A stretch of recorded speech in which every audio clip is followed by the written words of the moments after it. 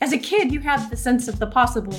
You can do anything. You can be anything. You pretend to be an explorer. You pretend to be, a doctor or an astronaut. It's limitless. And then when you get older, you put limits on yourself. And what I love about Jonathan is he doesn't have any limits. This is the Adventure Mindset Podcast. We're your hosts, Tanya and Adam, travel filmmakers living in our camper van and out of our backpacks for the last 4 years. Through our experience and through conversations with others, we discuss travel, adventure, courage and mindset. You'll hear from guests who remind us that life is short, that personal growth matters, and that adventure is for everyone, whatever adventure means to you.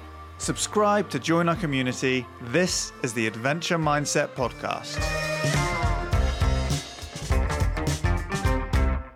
Hello and welcome back to another episode of the Adventure Mindset Podcast.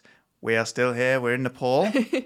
and admittedly, I am metaphorically holding my eyes open with toothpicks. Adam. Tanya's exhausted. It's quite late and we've got to be up really early tomorrow. We've spent a day preparing because tomorrow we are off hiking. And we're going trekking. Sorry, I've learned the difference actually. For those listening who don't know, hiking is just a day thing. You go off and then you come back. Trekking is you go somewhere, you stay the night, and then you continue on the next day. So for however many days that is. I didn't really know. We speak to people who trek and to hike, and I didn't really know that until recently. But anyway, that's by the by. We are going on a 5-day trek tomorrow off into the mountains of Nepal, and we're very, very excited about it. So yeah, as you're listening to this, we will be starting our descent on the way back down to finish our trek. But that's why I said we're recording this a bit early, getting it prepped so that it goes out. Early ahead of the show, late at night. Yes. So I'm a bit tired. We're tired, but you know what? Every time we hit record, I get all buzzy because we just listened back to the conversation that we are going to be sharing with you. It's a great one. So with that in mind, we're going to keep this intro shorter because this episode is longer than some of our others. Or at least we said we were going to keep this intro shorter, so let's try. Okay. Who are we speaking to, Tanya, today? Okay. Roseann and Jonathan Hanson, absolute legends. They are accomplished writers, photographers, artists, biologists, and explorers. They're like literally everything under the sun. They've spent the last 35 years taking on some epic overlanding adventures all over the world. And in fact, Jonathan has co-authored a book that many regard as the Bible of expedition travel. Can you imagine being able to say that? And not only that, but they are also founders of the highly respected Overlanding Expo and now the new upcoming Exploration Quarterly magazine, which, by the way, as a listener, you'll be getting an exclusive discount with the code ADVENTURE. So details all on that are in the show notes, and also you'll hear about it later on in the conversation. But we're super happy and super proud. Yeah, that's it. So they are a very multifaceted couple. Mm-hmm. So this is a very multifaceted conversation, actually. Yes. So please do I know it's a longer one than some others, but we were actually considering putting this into 2 episodes, but we were like, no, we'll keep it as one, put it all out. And if you need to stop and come back to it because it's too long for your commute or your dog walk or whatever it is you do when you're listening to this, maybe the washing up doesn't take you an hour and a half. So hopefully. So come back to this one if it's a long one, because it's a really good conversation and it kind of goes from strength to strength, I think. But anyway, in this conversation, we talk about their work and relationship to the natural world as conservationists and biologists, and what it means to be a naturalist and why this work is important. Naturalist, not naturist. That's the mistake I first met when we were looking into naturalists. Go on, tell us the difference. I'll leave that to the listeners. One is the one where you do things in the nude. Yeah, I think people know. I think people know that. Anyway, but just in case. There's some good old-fashioned adventure stories in there, like the time they had to flee from a van load of bandits armed with AK-47s. I mean, can I just say, 35 years of. No, you can't. We're trying to keep this short. We also. I have to finish this sentence. 35 years of just world travel, expeditions, sea kayaking, road trips, all of it. They have done it all. And the stories, you listen to the stories. Yeah, it's great.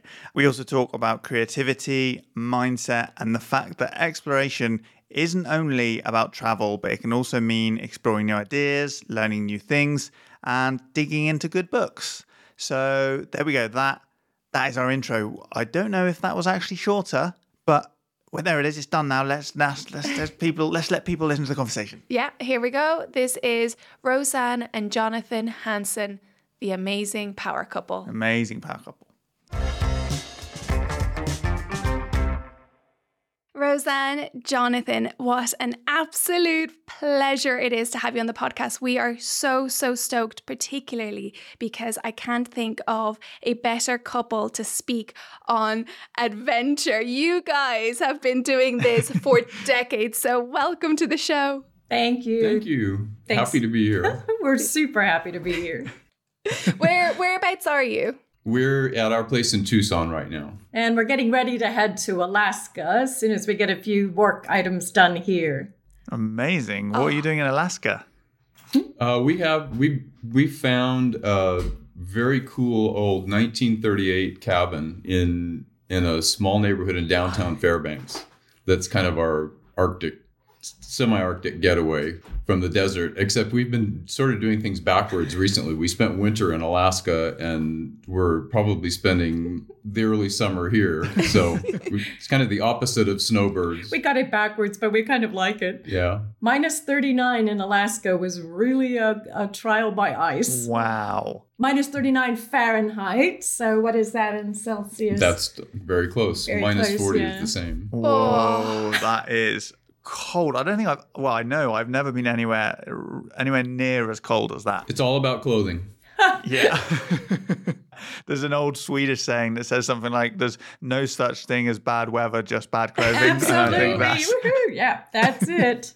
All the layers, and I'm sure hot water bottles, which has always been my trick for keeping warm in our van jets before we got our diesel heater. We had a hot water bottle that I would stuff down my front, like on my tummy, and then also my back. So I was kind of sandwiched in between two of them, and that was amazing. But I can't even imagine the cold that you guys will experience there. But how exciting. So you two have been together for almost 40 years. And when we read through your life's accomplishments, what I absolutely love is that you have been extremely successful, both individually, but together as a couple. You have co-authored books, you have ran workshops, you have also founded the Overlanding Expo. And I just would love to know, I would love to start of where and how you met, and all the way back in the day, could you have foreseen that there was a life of kind of travel and adventure that lay ahead of you? Yeah. That's you. Well, let's see. We met in a bar and we were introduced by a drug smuggler. Wow. Wow. Yeah, so that might have foretold there. Quite true. Okay, what? That was a bit of hyperbole, but sort of Not really. We were both in college at the time. I was 10 years behind in college. I was a slow starter. And we had a mutual friend who I knew separately from Roseann. And indeed, he made his money running drugs across the border and then put himself through college with the money and eventually became a lawyer. Oh my God. And he's still one of our dear friends, but he was the one who got us together after much trying, because both of us resisted for a while. But we grew up just a few miles from each other and our families knew each other. And I actually figured out that we went to church together. Our parents were both Catholic and Irish Catholic. And so our siblings knew each other. But Jonathan's 10 years older than I, so I figured I was in his house once for a church meeting thing called catechism. Those of you who are Catholic will know. His little brother is my age, but Jonathan's 10 years older, so when I was 8, he was 18. So that was a bit weird. so I didn't make any moves on her at that point. Good. Thanks for clarifying. Yeah. So did we know when we got married that this would be how we would end up? See, we aren't the type of people who plan. We didn't have like a life plan. I know a lot of people have a plan intensely.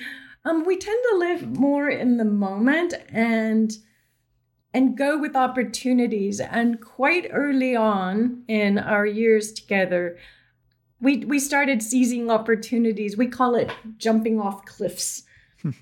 And you don't know when you jump off that cliff if your parachute's going to open, but you just have to trust that it will.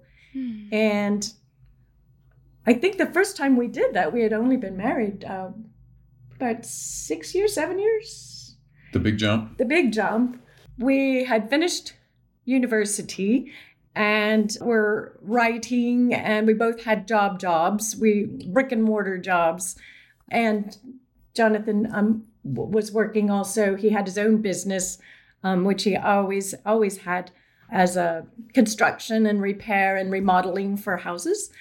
And we were given an opportunity to move to a remote location on a wildlife refuge, really far away from anything. I mean, it was off the grid. It was an incredible wilderness in southern Arizona, but no pay. Nothing but, this is 1990 something, 95. And no pay, no anything, just an old phone line. That was it. This is before the internet, remember? And we did it. We quit our jobs and we moved to the middle of nowhere with no foreseeable income and nothing at all. I think we had like a couple $100 in the bank. And that was it. That was the beginning of our lives of jumping off the cliff. And why? What made you do that? What made you leave your jobs and go into the middle of nowhere for no money? Good question. It was because being out in the natural world was a part of both of our lives forever. And we didn't like being separated from it.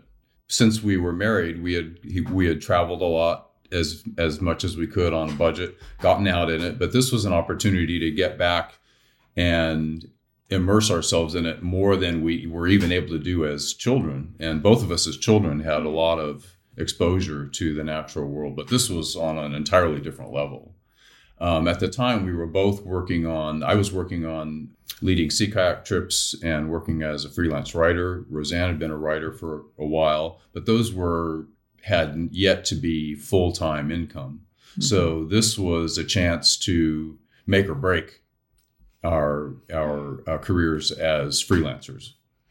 That's why we took the opportunity. We knew the living costs would be extremely low where we were, and it was just the right point to jump in and go full time as self-employed writers, naturalists, and it worked.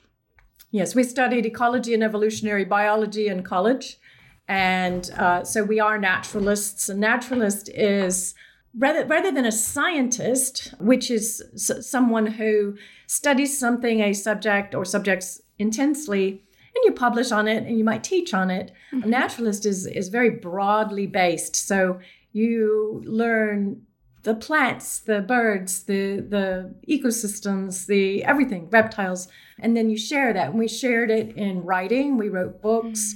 So we immediately started getting book contracts. I mean, we worked really hard to get them. They didn't just fall from the sky.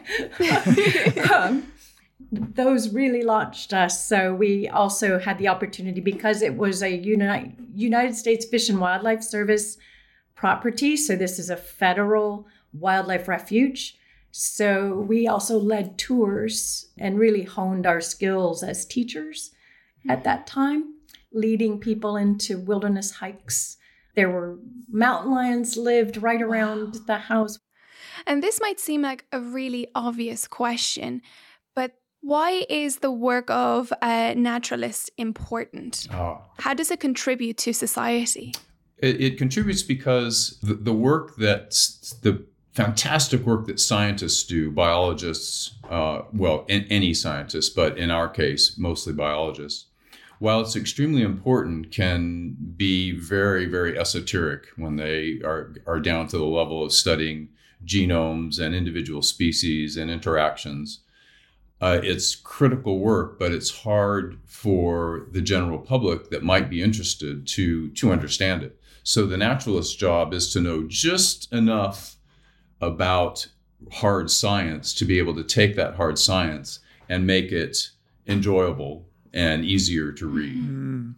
And this is proven. The more you know about something, the more closely you can come to know and love it.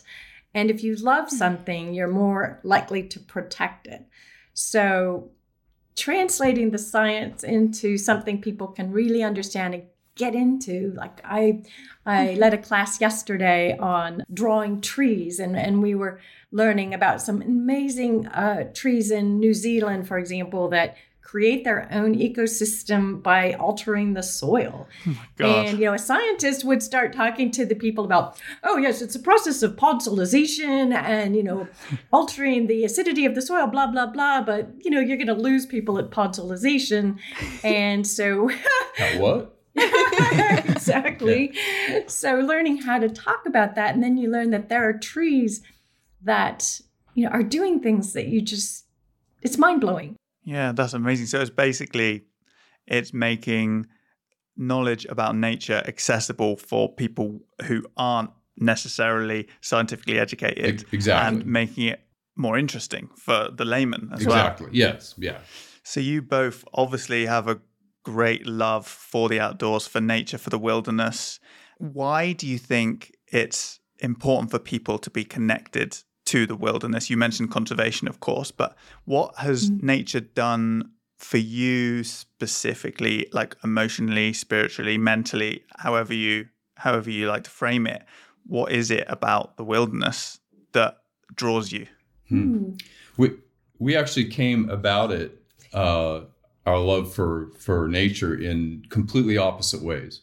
Roseann had a wonderful childhood, a loving family, and they spent a lot of time out. They lived in a house that was very close to the wild, and they went on family camping trips. Their father was out doing rock hounding with them. So she had this really wonderful introduction to it and just grew up naturally loving it. I, on the other hand, had a really shitty family life with a horrible stepfather. So I also happened to live close to the natural world outside of Tucson. So for me, it was an escape. Mm-hmm. Getting away from the house and spending time out in the wilderness was my escape. So we wound up in the same place, but coming at it from 180 degrees, basically. Yeah, it's fascinating, isn't it? Yeah. Wow, I love that. And Roseann, one thing that I'd love for you to touch on, because for those listening and that are tuning in and thinking, okay, you said earlier that anyone can become a naturalist. I'd love for you to describe how you sit in nature and you draw, because we'll link your Instagram and your website and everything in the show notes, and so that people can see your work. But I just love the level of detail that you have in your notebooks. If you could describe that for the listeners, I would absolutely love that. Sure. So I've been keeping a journal since I was 8 years old. And so that's 50 years now. That's like mind-blowing. Whoa. And they were girl journals at first, but also my dad built me a weather station when I was about 9 years old. Back in the day when they built it out of it was a little wooden station that you had out, and every day at 4:00 I would go out because you have to take the weather at the same time, and Dad would show me how to fill out my notebooks. So I've been keeping a kind of a nature-based notebook for a very long time. In college, it was very scientific, but about 10 years ago, I think, I started wanting to add sketches because I knew, I'm always very drawn to the visual. And I think humans, most of us are drawn to the visual. Tanya said, as you said, you love to see these pictures. You love to see what I've drawn. Mm-hmm. I think it's very natural that we want to see beautiful sketches or images, because more than half of our brain is wired to support our eyes. So we're visual animals. Mm-hmm. I started teaching myself how to sketch. I really wanted to have more of a sketch-based journal as well as science-based. And it's just trial and trial and trial. You just keep doing it. I will go out, we'll be on whether it's an expedition or a day out in the wilds, and we'll just take notes of everything that's around me. And the reason I do that is it's a sense of awareness. It's a mindfulness practice. When you sit down to journal, everything else gets shut off. You actually have to be careful where you see yourself, because you sort of end up in this space where you're just open to everything around you, but your situational awareness kind of diminishes a little bit. So you want to make sure you're not sitting where a mountain lion can jump on you. But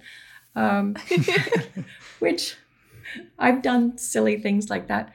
But the mindfulness, the awareness is so important to our personal growth and our mental health, because when we can shut off our phones and our access to the internet and all the noise, it's the modern noise, the constant notifications, the constant somebody wants you've got, ping, ping, ping, there's things going on. Taking time to get off that and be immersed in something bigger than yourself is so important. Yeah, I think you're absolutely right. We actually recently spoke to someone on the podcast who is based in Japan, and we got onto the topic of forest bathing, yes, which is effectively exactly that. It's just, instead of just walking through a place, it's sitting down and immersing yourself within it. And as soon as you sit down in the wild or in the wilderness, it comes alive around you, because obviously everything sees you coming a mile off. So you're walking, your feet pounding through the woods, everything just scatters and all you see is the trees, or all you notice is the trees, unless you sit down, really try and focus on it and let it come to you. Then I think you experience the wilderness in a more kind of three-dimensional way, a more immersive way. Quite true. Very much so. And that's, we tend to want to get somewhere. We tend to want to, go have a goal. You started the trail and then, I have to get to the top of the ridge or the hill. But we like to say, gosh, when we did a recent class, we did a field arts boot camp together, we call it. And this is a chance for adults to get to play in the wilds with no excuses.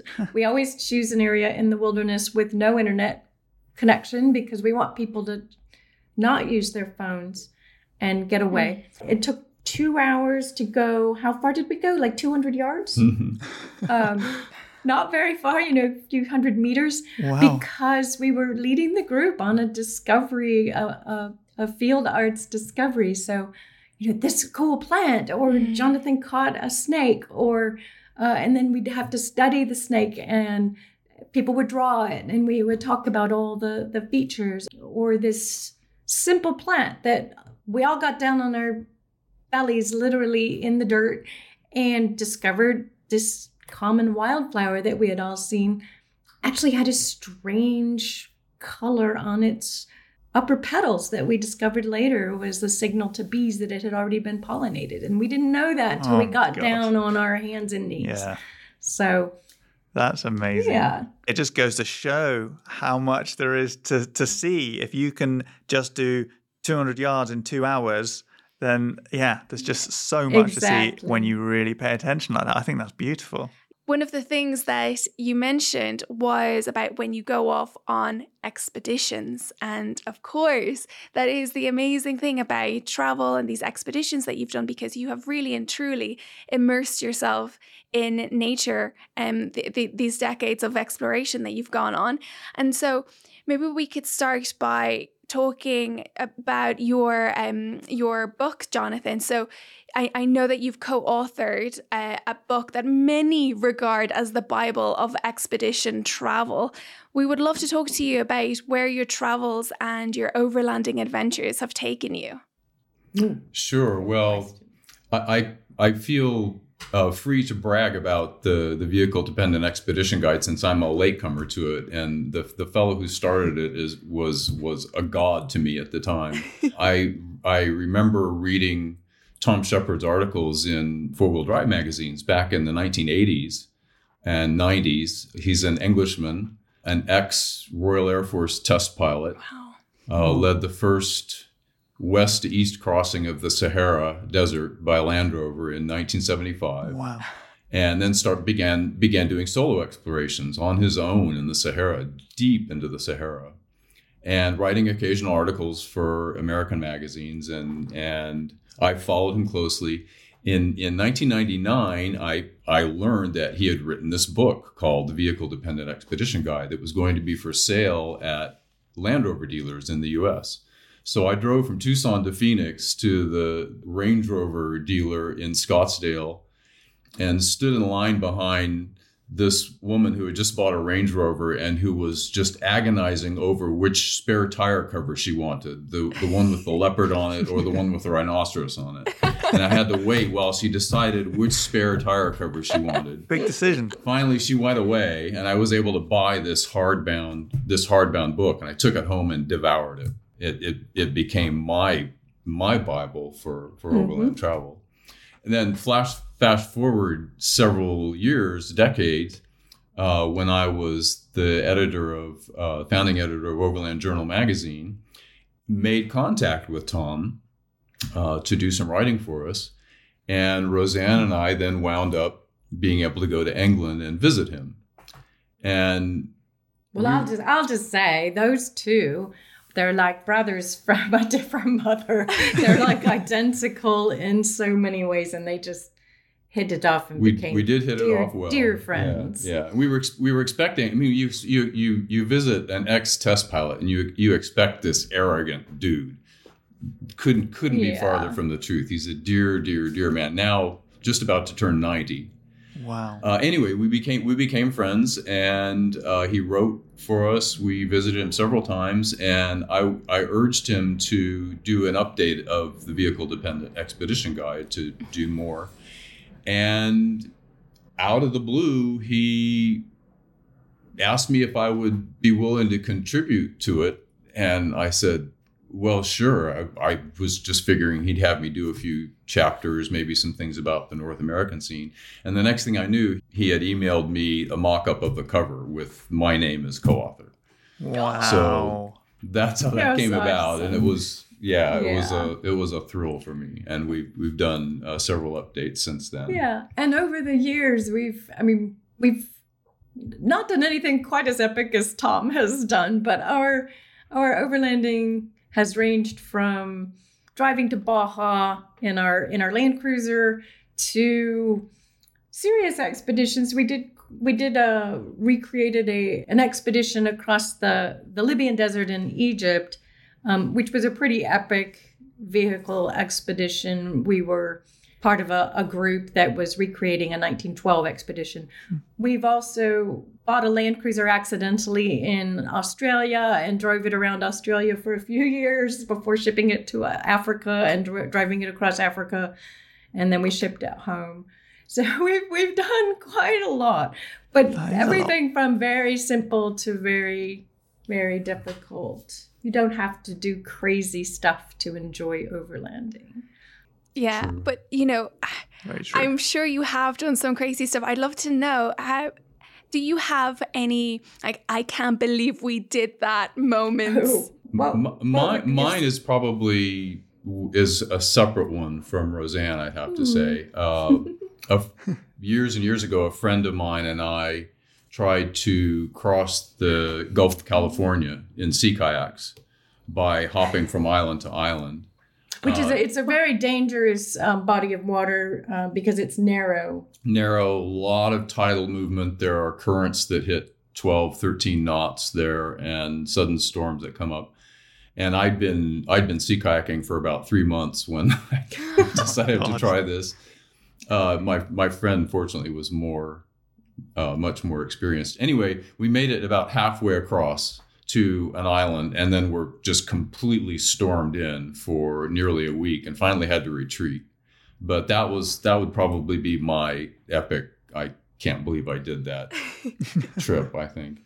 That's true. So if we're talking about trips, I'm trying to decide between another kayaking trip when we sea kayaked down the Mackenzie River in Canada to the Arctic Ocean, which was, quite a stretch for me at the time. We had to wear dry suits along the Arctic Ocean because the water was so cold. If you went under, it would be death. Yeah, for me it was. Sales and so pitch. that was yeah. And there were, at the time we got to Tuktoyaktuk on the Arctic coast. They had just seen a polar bear, and I'm like, oh my gosh, what am I doing? Though I got hit by a hilarious reality, and having been so, it was quite an adventurous trip for me. Jonathan was a very experienced kayaker by that time, and we were in 2 kayaks. We don't do tandems well on bicycle or kayaks. Yeah, we end up hitting each other. Yeah, that doesn't work out so well. But we had done this. It took us about 10 days to paddle to Tuktoyaktuk, and we landed. It's an Inuit village on the coast, and my wake up call was great because there was some people came down. They're like, whoa, there's these non-Inuit people coming in kayaks. They've just landed. Let's go down and see what the heck they're doing. And there were 2 teenage girls who came up to us and were just kind of looking quizzically at us. And then one of them said, so in that very slow Inuit fashion, she said, "So, is this your idea of a dream vacation?" And we both said, well, yeah, actually it is. We really wanted to do this. And there was another long, long silence where she kind of nodded. And then finally she said, "Man, I'd have been in Hawaii." Oh my God, you can't make that up. That's amazing. It was classic. So that was kind of my moment. Yeah. That is a fair question. Sure. Yeah. That is a fair question. But why is that your dream holiday over going to Hawaii? Could you, what was your answer? Ugh. Hawaii. Oh, Hawaii. No. Yeah, for us, it was the wilderness, the wild, the challenge. You're going to a beach in Hawaii with hundreds of other people. I know there are places you can get away, but for us, the iconic Hawaii is a Waikiki style vacation, which, yeah, I'd rather run from polar bears. Run from polar bears than tourists. Okay, so let's take Hawaii. Hawaii is off the table, but I guess what I'm trying to get at is, why would you go and do something that is so challenging and that is potentially dangerous and that isn't comfortable, rather than going on, to a lovely beach? You can have the beach to yourself. Let's say you can have the beach to yourself, but it's nice and warm and comfortable. Why? Why would you go for the challenge? My mother kept asking the same question. Well, personally for me, another one of my escapes as a child was reading, and I devoured books on exploration. So for me, there was always an attraction to the Arctic because I read the books by Perry and Amundsen and those early explorers, and was extremely attracted to the idea of a genuine wilderness, more so than we can find in Arizona. But how did you come to a sense that you could do that yourself? Good question. Good question. I read several stories about people who had canoed down the Mackenzie. I knew it was possible. I knew it was possible for sea kayaks to do it. We knew you could drive to Inuvik. We knew there were flight services back from Tuktoyaktuk to fly the boats back. So I just did enough research at the time, non-internet research, of course, to convince me that it was possible for us to do. And indeed, it was. It was challenging, but very challenging, but doable. But so this is one of the things that attracted me to Jonathan from the get-go as a 19-year-old girl when I met Jonathan, was his sense of the possible. And that's something we all have, that as you grow older, I think people, as a kid, you have the sense of the possible. You can do anything. You can be anything. You pretend to be an explorer. You pretend to be, a doctor or an astronaut. It's limitless. And then when you get older, you put limits on yourself. And what I love about Jonathan is he doesn't have any limits. That's great. I was going to say. Sometimes that drives me nuts. But that's exactly what I was thinking. When Jonathan was answering the question about why did you think you could do it, he was going, well, it's possible.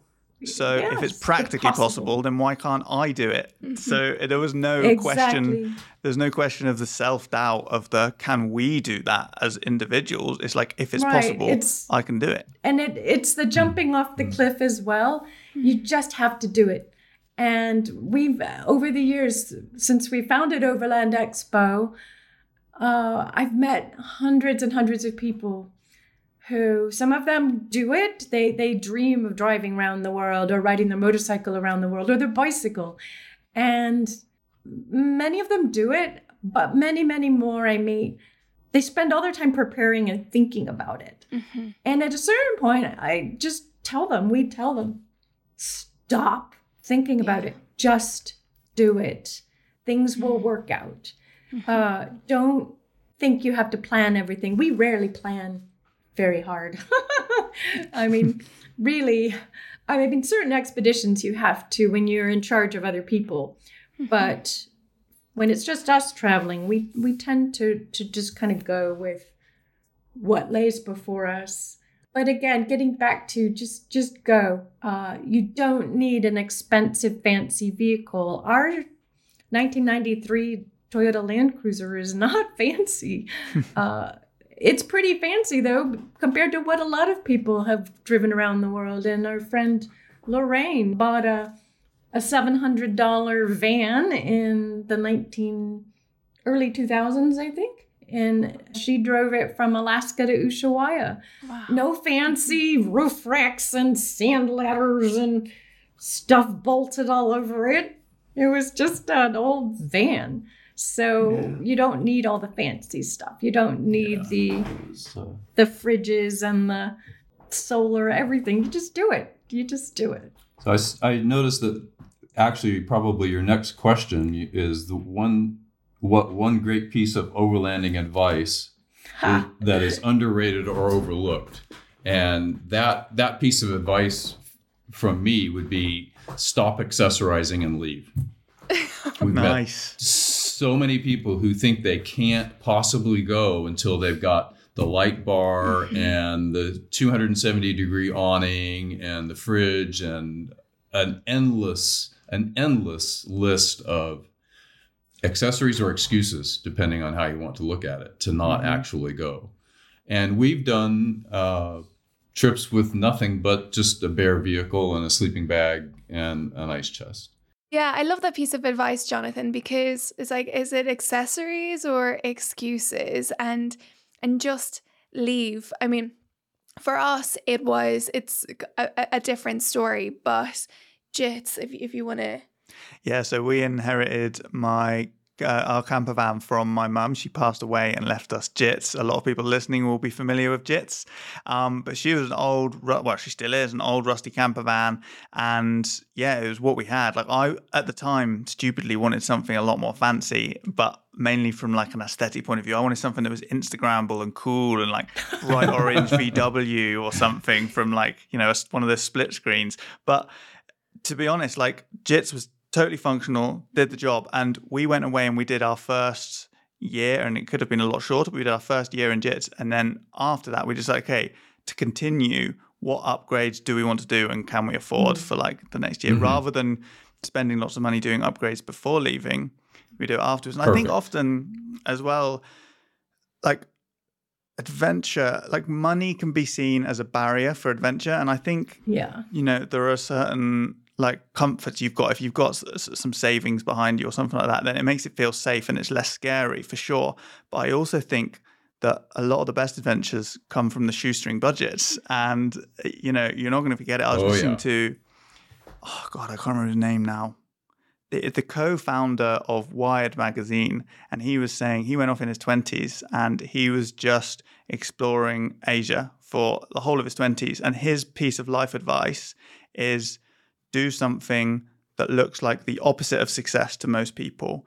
And that will more often than not become your platform for whatever your version of success is going to be.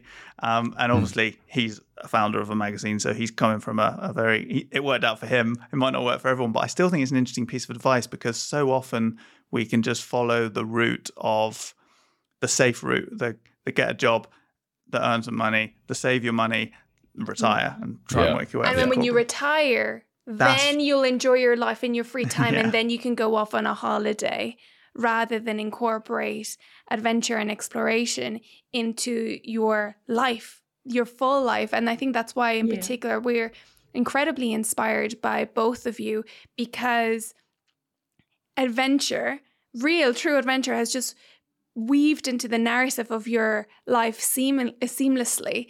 And that attitude of, if it's possible, if it's practically possible, then we'll go for it. Yeah. Even if we don't have all of the trinkets and everything, we'll just do it. And I think that, this is a great segue into talking about the mindset, the adventure mindset that you need to get you through that, because we've mentioned it earlier, is that these are really challenging things, right? They require grit and perseverance.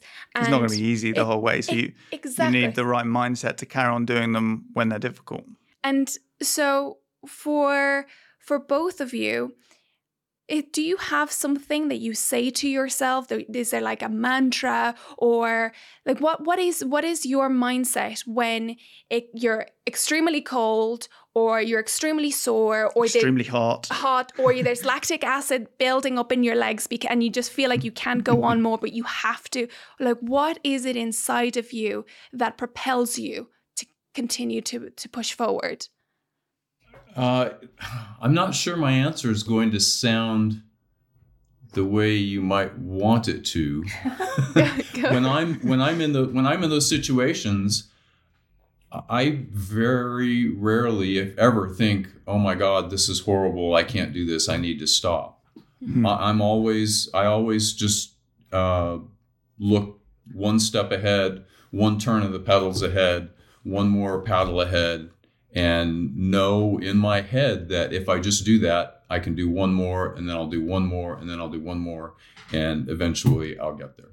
And that's the same process we use at a higher level for living, really. When things go really, really badly in your life, you just know if you just keep at it, things will get better. It doesn't seem like it. We had some challenges the last few years that really put that to the test. Just deal with one thing at a time, and things will come around. So it's that next paddle pusher paddle, or. I guess it's the whole sentiment that you can endure anything for 1 second. So if you just endure it for 1 second at a time, then those seconds accumulate, and then that's it. You've completed the whole thing. Exactly.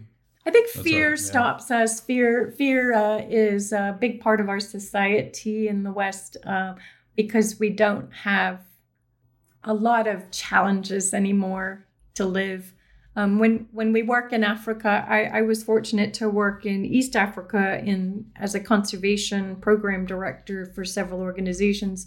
And I saw really firsthand how many people struggle just to put food on their table, or they're not to have their children die of diseases or animals killing them or what have you. So in the West, we have such an easy life.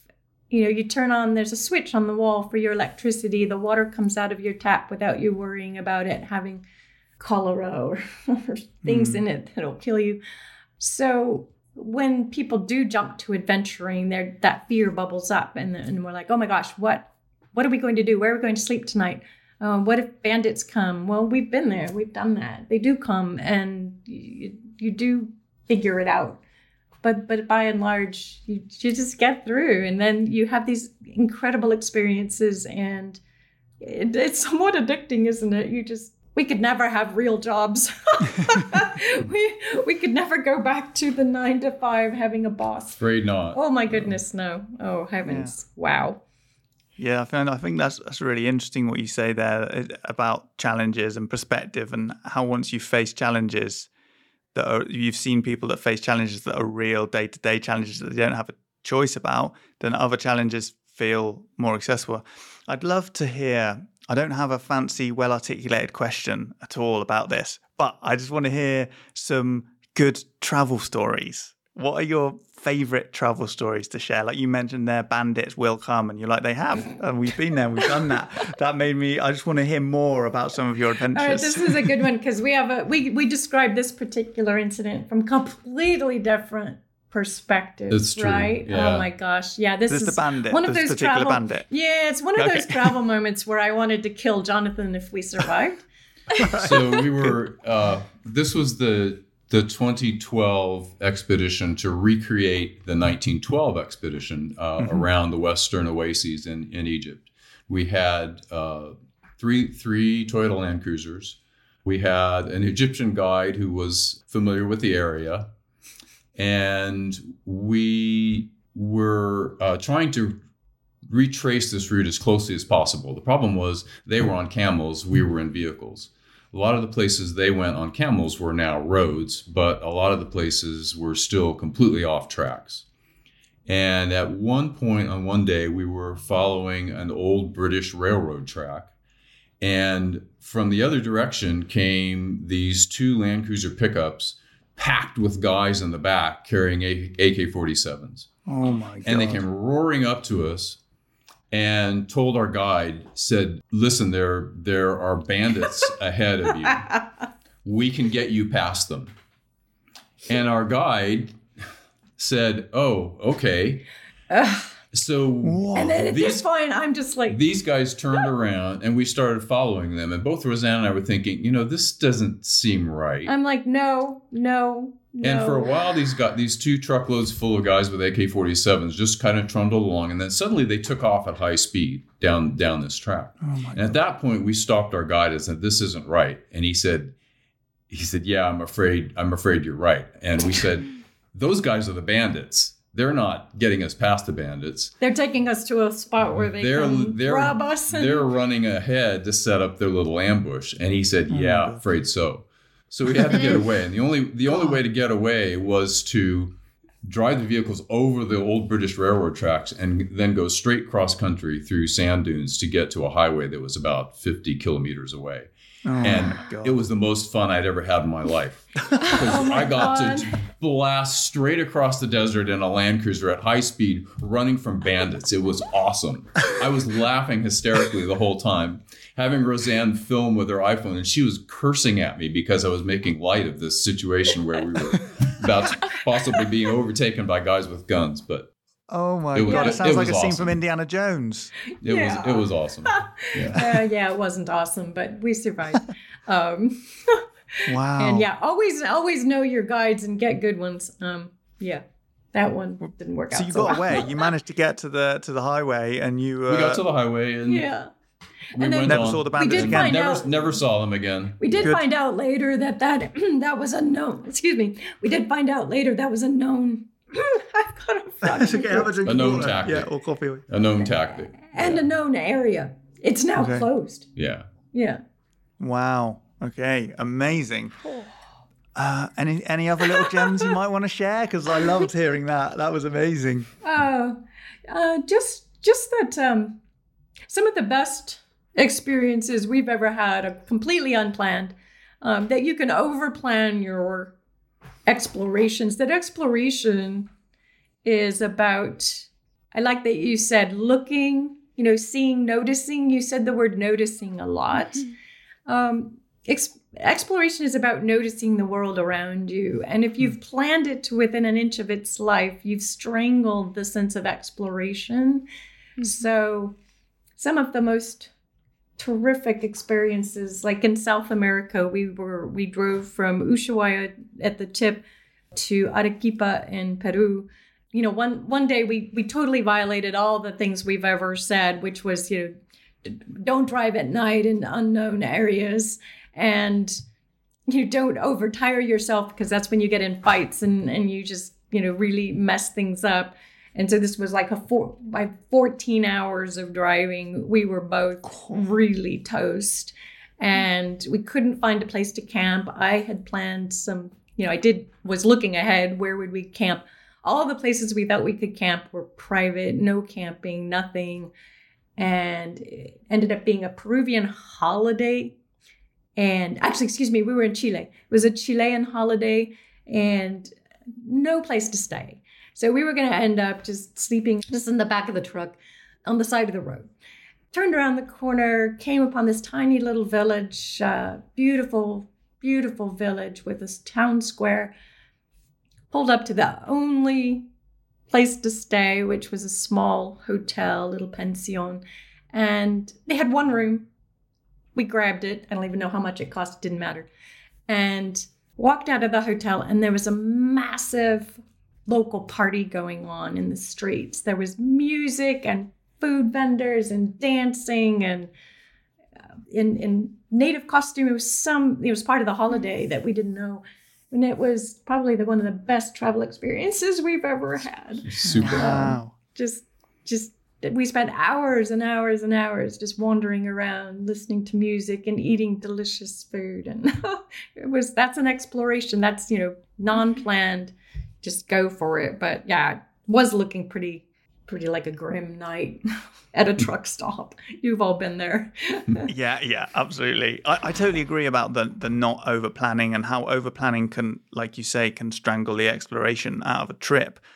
But what advice would you give to someone who's listening who maybe doesn't feel like they have the confidence to go on a trip without planning? Because I know that if you're going somewhere new and you're going out of your comfort zone, a way to kind of try and control that is to make sure you've got everything booked and it is to overplan. For any of us, a little piece of advice or something that you could... Wisdom. A bit of wisdom you could share.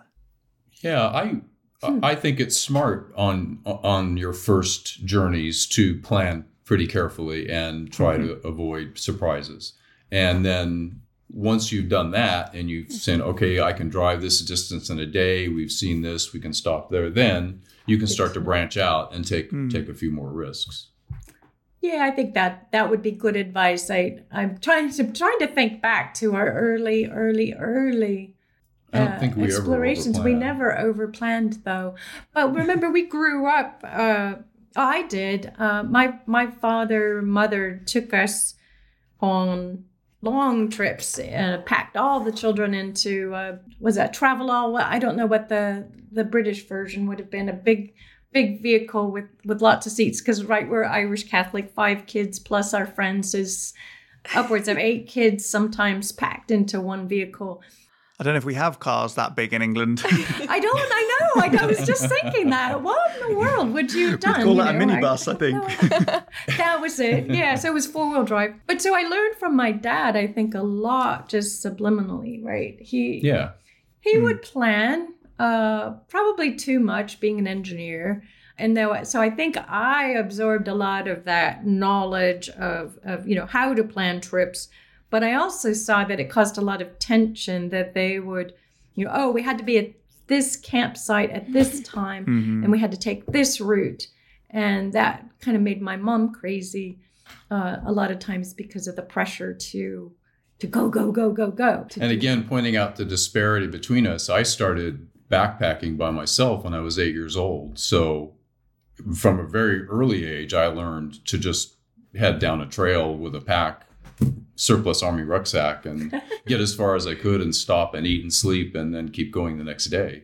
No planning whatsoever. Did I mishear you? Did you say 8 years old? 8 years old. What? Yeah. Oh, you just wandered off into the wilderness on your own with your backpack. And you just decided to brush past this. Just like, okay, you have to expand on this. It's just what he does. No, it was getting away. I had a stepfather who probably would have been happy if I hadn't made it back. So he didn't put any controls on that. Our house was on the edge of a wild area. There was actually a stream that nearby, even though we were in the Sonoran Desert, we were near the Catalina Mountains, which is a 9,000 foot range of mountains. So there was a semi-perennial stream that flowed quite near to our house. And there were hiking trails that went into the mountains.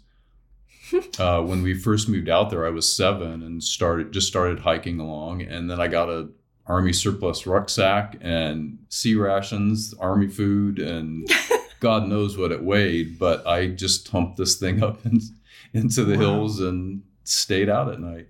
It was a different time though too, because I don't know if it was because my family was so large. My parents lost track of how many children they had and where they were, but we had our bicycles and little motorcycles and our horses. And when I was 8 or 9, 10 years old, we were off all by ourselves, way away from home, on our motorcycle or our bikes or our horse. And my parents just said, be home by dark. And my dad said, if you're going to get hurt, do it by a road so I can find you.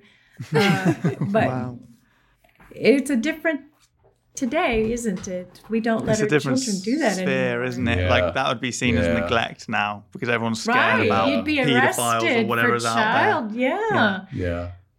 Quite true. No, I think they expected us to take care of ourselves and they trusted us to be smart. Yeah, I love that. I have a question. So looking back, I'd love to know what sacrifices, personal or professional, you had to make along the way in exchange for this long-term exploration. Because as we know, life is made up of compromises and concessions. We get that question a lot. And for us, it was pretty simple. And we knew from the beginning what we wanted to do. What we wanted to be. We wanted to pursue these weird careers of writing and natural history work, conservation work. We knew those so-called careers weren't going to pay very much money. So we planned for that from the beginning. We never got into heavy debt. We adopted early on what we called the Circle K financial plan. I don't know if you know what a Circle K is, but it's a small chain of convenience stores scattered around the U.S. And our Circle K financial plan meant that we never got into debt more than what having 2 jobs as clerks at a Circle K could cover. So we never had a big mortgage. We never had big houses. We never had expensive. Didn't buy new cars. Yeah, we lived within our means. So we never got into trouble not making a lot of money because we never had a lot of debt. And that was our big thing. And that's not a regret really, or sacrifice. That was just simply acknowledging that we would live that way. Maybe for some people that was a sacrifice, not to have a large house and a swimming pool and 3 cars and all of that. Oh, I know. For me, the biggest sacrifice is not having pets. Oh, that's a good one. Yeah, we both of us. Yeah, we travel too much. We don't want to do that to a pet. I mean, cats usually they don't really care, but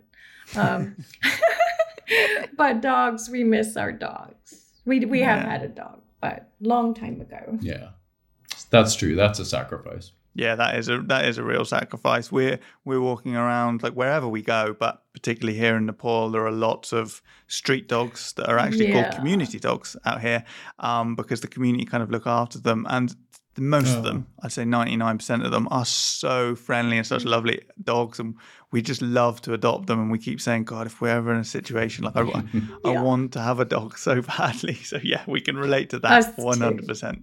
Yeah. Yeah, there's lots of street dogs. We've come very close to just saying, oh, get in the truck, come on. Whoops, adopted. Whoops. Yeah, whoops. You get to the border, it's like, oh, this dog? What? Oh my gosh, there's a dog.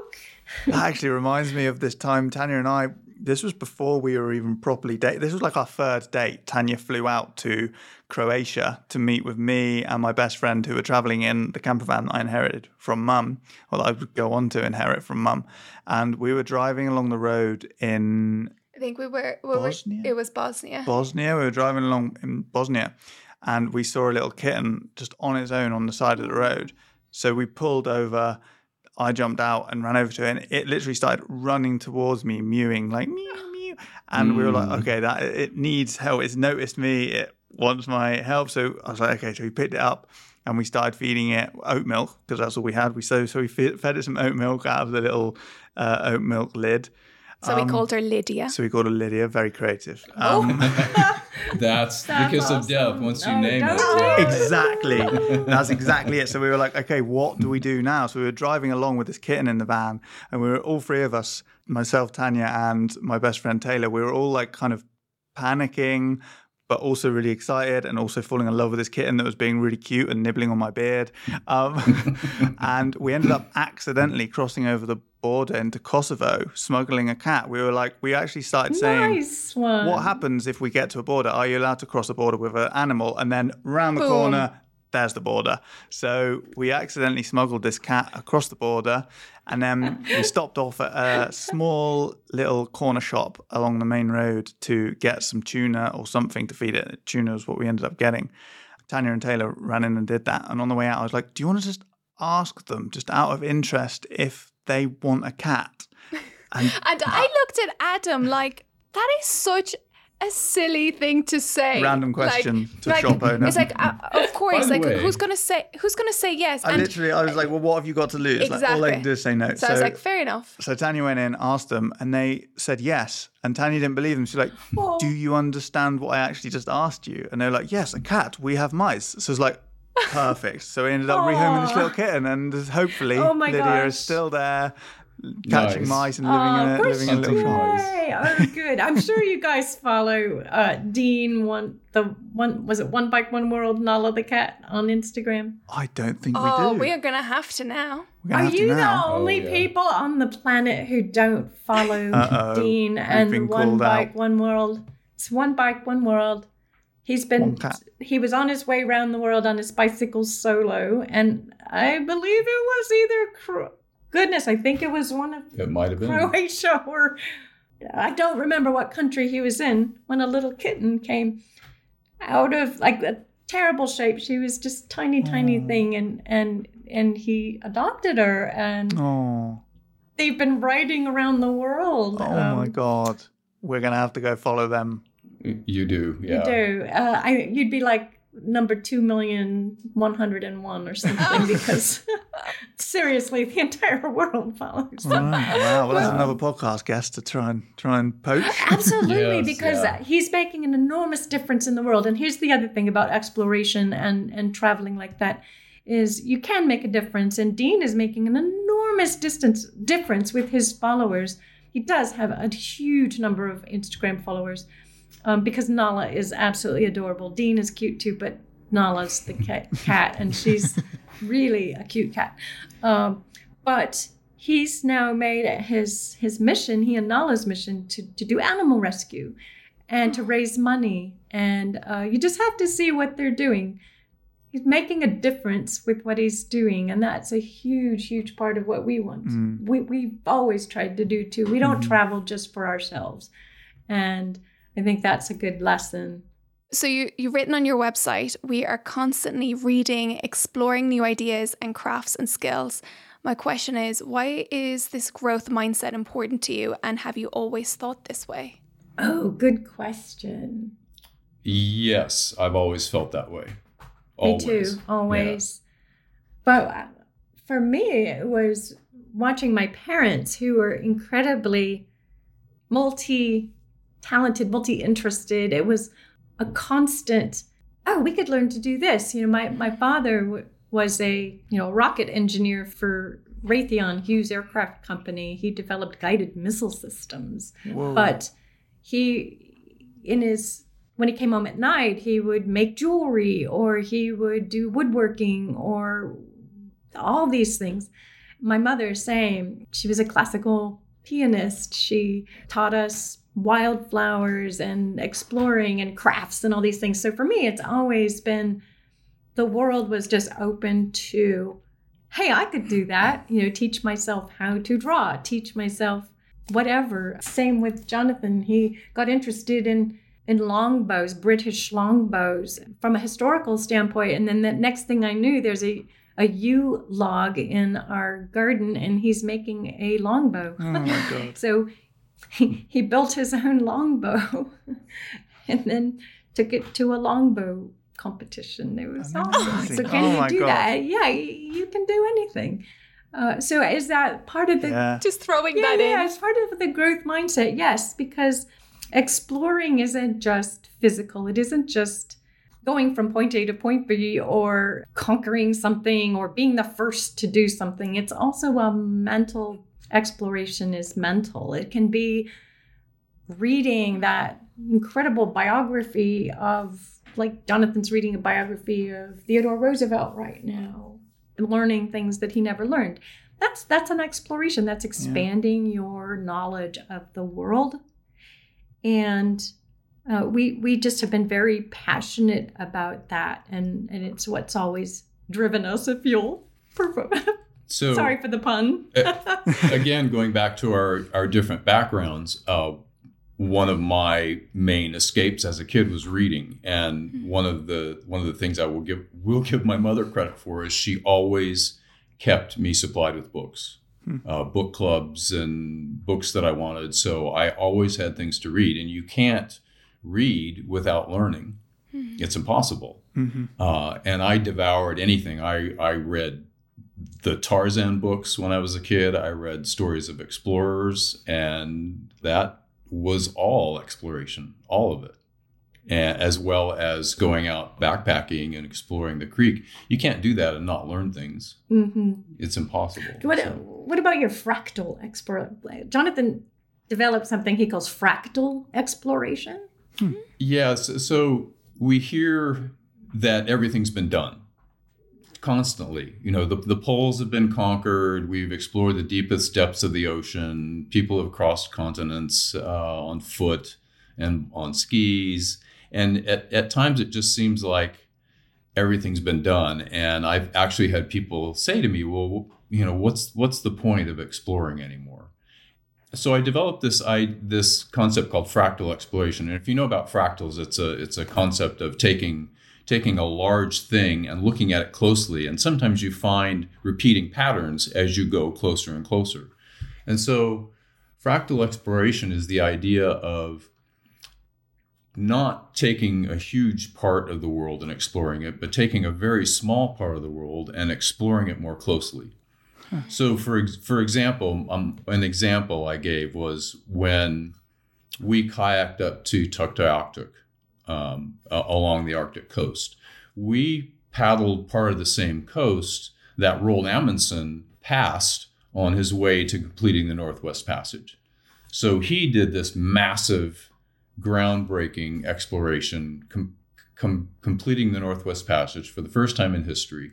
But we took a much smaller part of the coast than he passed and explored it much more carefully. So we actually saw things that Roald Amundsen didn't on his way to conquering the Northwest Passage. That's fractal exploration. And there's still millions of places to explore if you take them. It's unlimited. There's no limit to fractal exploration.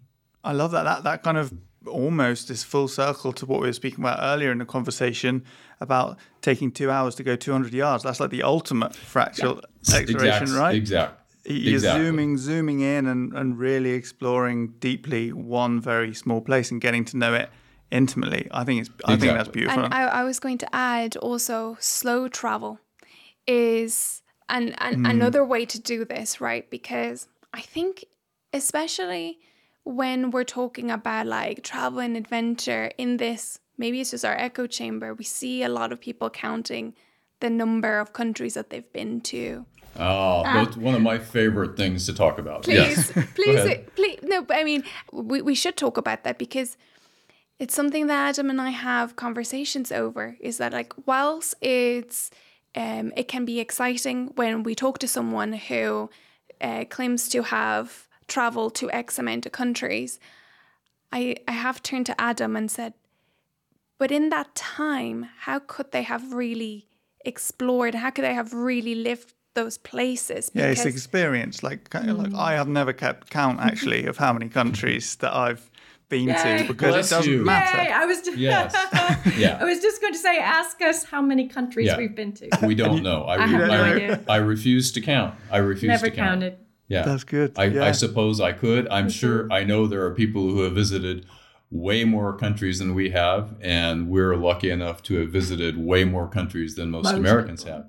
But I refuse to use that metric whenever anyone asks. Or miles. I have no idea how many miles. I mean, after all, you can drive through 8 or 9 countries in Europe in a day if you decide to, and check those off on your list of the countries you visited. But what have you learned? Do you have to get out of the car to tick them off, do you think? Or could you just drive right through? Oh, no. Why get out of the car? Absolutely. Yeah. So experiences. We count experiences, not countries. Yeah, good way of looking at it. I also just really want to touch slightly on the growth mindset, how we spoke, what you were speaking about earlier about constantly learning new things. And it kind of comes back to how if it's practically doable, then you can do it. And I think, again, it's just that mindset that you seem to have. And it's really inspirational because it's so easy to get stuck in your lane, to find something you're good at and just do it. And then the idea of trying something new is setting yourself up to not be good at something. And that's scary. So that's true. I think it's great to know that there are, it's another way of exploring. And I think I got a big inspiration again from my mum. She took up the saxophone in her 60s as her retirement project. Awesome. It was one of her retirement projects. Yeah, it was awesome. And she got really good, and she ended up playing in bands. She played like a wedding or two, which was so out of her comfort zone. Like, I can't believe it, because she hated performing or anything like that, but she did it. And that was, for me, a real big inspiration. Really? But that's the growth mindset. That is exactly what we're talking about. It's also, we can talk about it as a philosophy, but the growth mindset is also physiologically really, really good for you.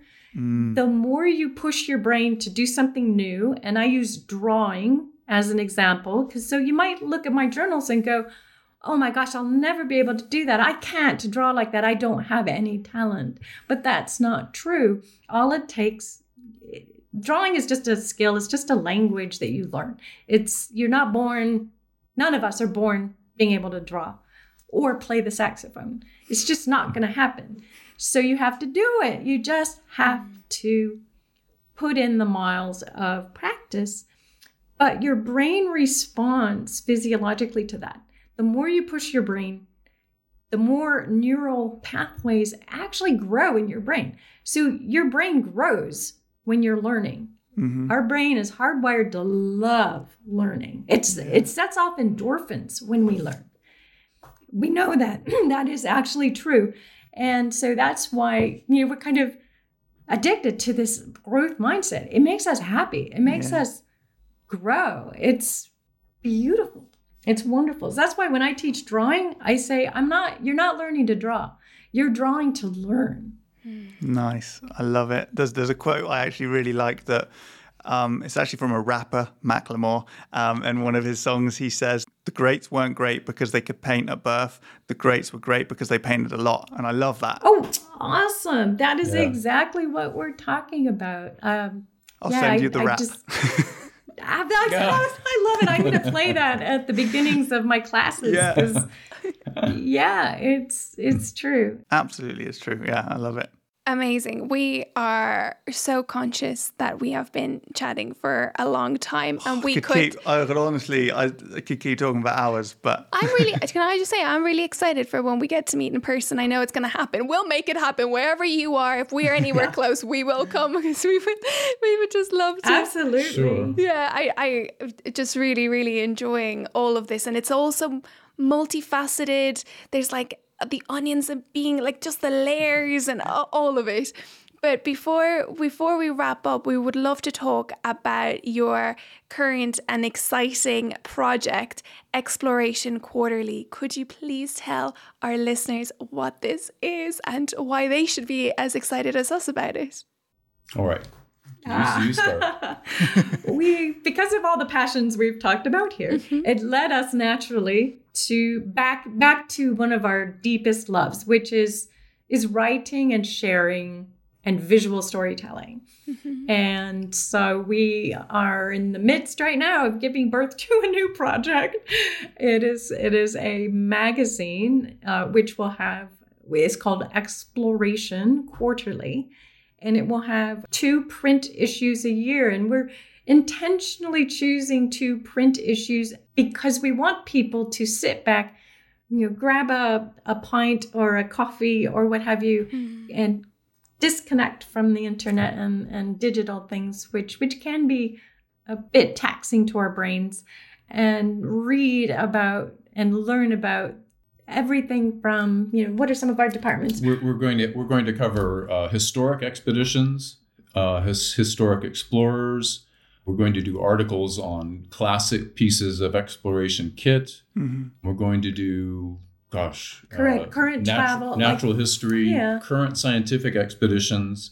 We'll be covering a lot of current scientific research. And also journeys that anyone can do, such as the Dalton Highway or Baja. So we're just going to try to cover everything that exploration encompasses, which, as we've been talking about today, is everything from physical exploration to mental journeys of exploration to the broad and expansive to the fractal.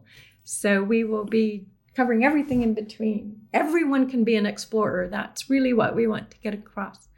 It's not something that's reserved just for the very wealthy or the very fearless. It's exploration is something we can all do. We are all explorers. That's what makes us human. And so 2 printed issues, but it's Exploration Quarterly. So yes, so go ahead. And then we're going to get creative for the other 2 quarters, which will be printed as well as digital, but sometimes printed, it'll be things that arrive in your mailbox that will surprise you. And it will be, we won't tell you exactly what they're going to be, but it'll be like getting a secret thing in the mail twice a year. So we want to have fun and push people's brains. Oh, love that. So how can our listeners get involved and get their hands on this? Yes, we'll be launching charter subscriptions later this year. So right now they can find us at exploringoverland.com/exploration quarterly.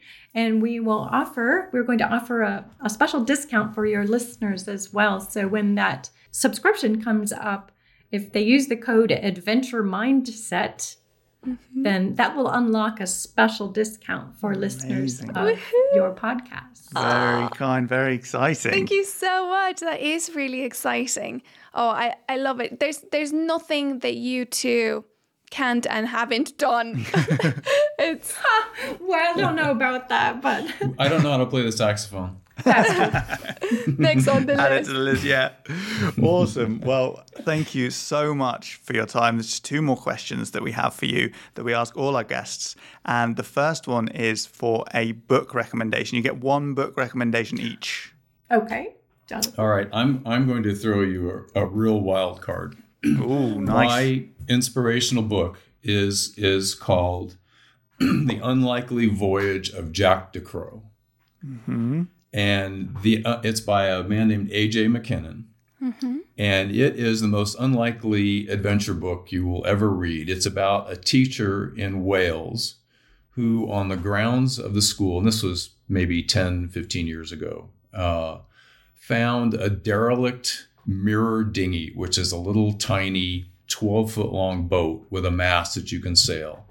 And he decided to take this boat and just do maybe a couple of weeks exploring on the waterways of Wales and southern England, and had hilarious misadventures. I read this book in stitches.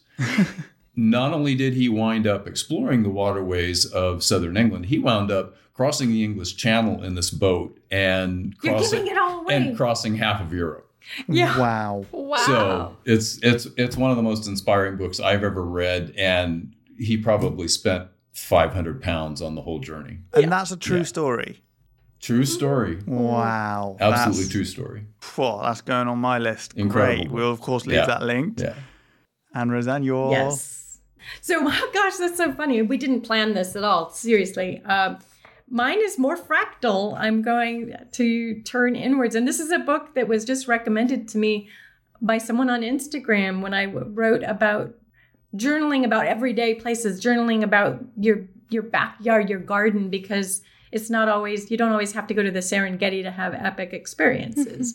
And so this book is by Harvard professor John Stilgoe, and it's called Outside Lies Magic, Regaining History and Awareness in Everyday Places. Nice. And it is a beautiful book. It's old now. It was 1994, 95, I think. But it still absolutely resonates. And if only you read the first chapter, will blow your mind about how noticing and seeing will change your life. How to see what is in front of you. How to be an explorer. And it's beautiful. It's a beautiful book. Really special. Thank you so much for those recommendations. Fantastic As always, recommendations. we were going to leave those linked in our show notes, along with your website, along with the links straight to the Exploration Quarterly, all of it. And right before we say goodbye, we do have one last question, which is the closing tradition that we have on the show. So for the listeners who have gotten this far into the conversation, we're going to ask you to pick a secret code emoji. So this will be the emoji that they'll be able to send to you on Instagram and to us to let us know that they have made it this far into the conversation, so that we know where they came from. Well, how about if we turn it around? Instead of an emoji, they should post on our Instagram. We both have Instagram actively. Tell us what they would like to explore, what their ultimate exploration would be, rather than emoji. Let's do something a little deeper. Let's go.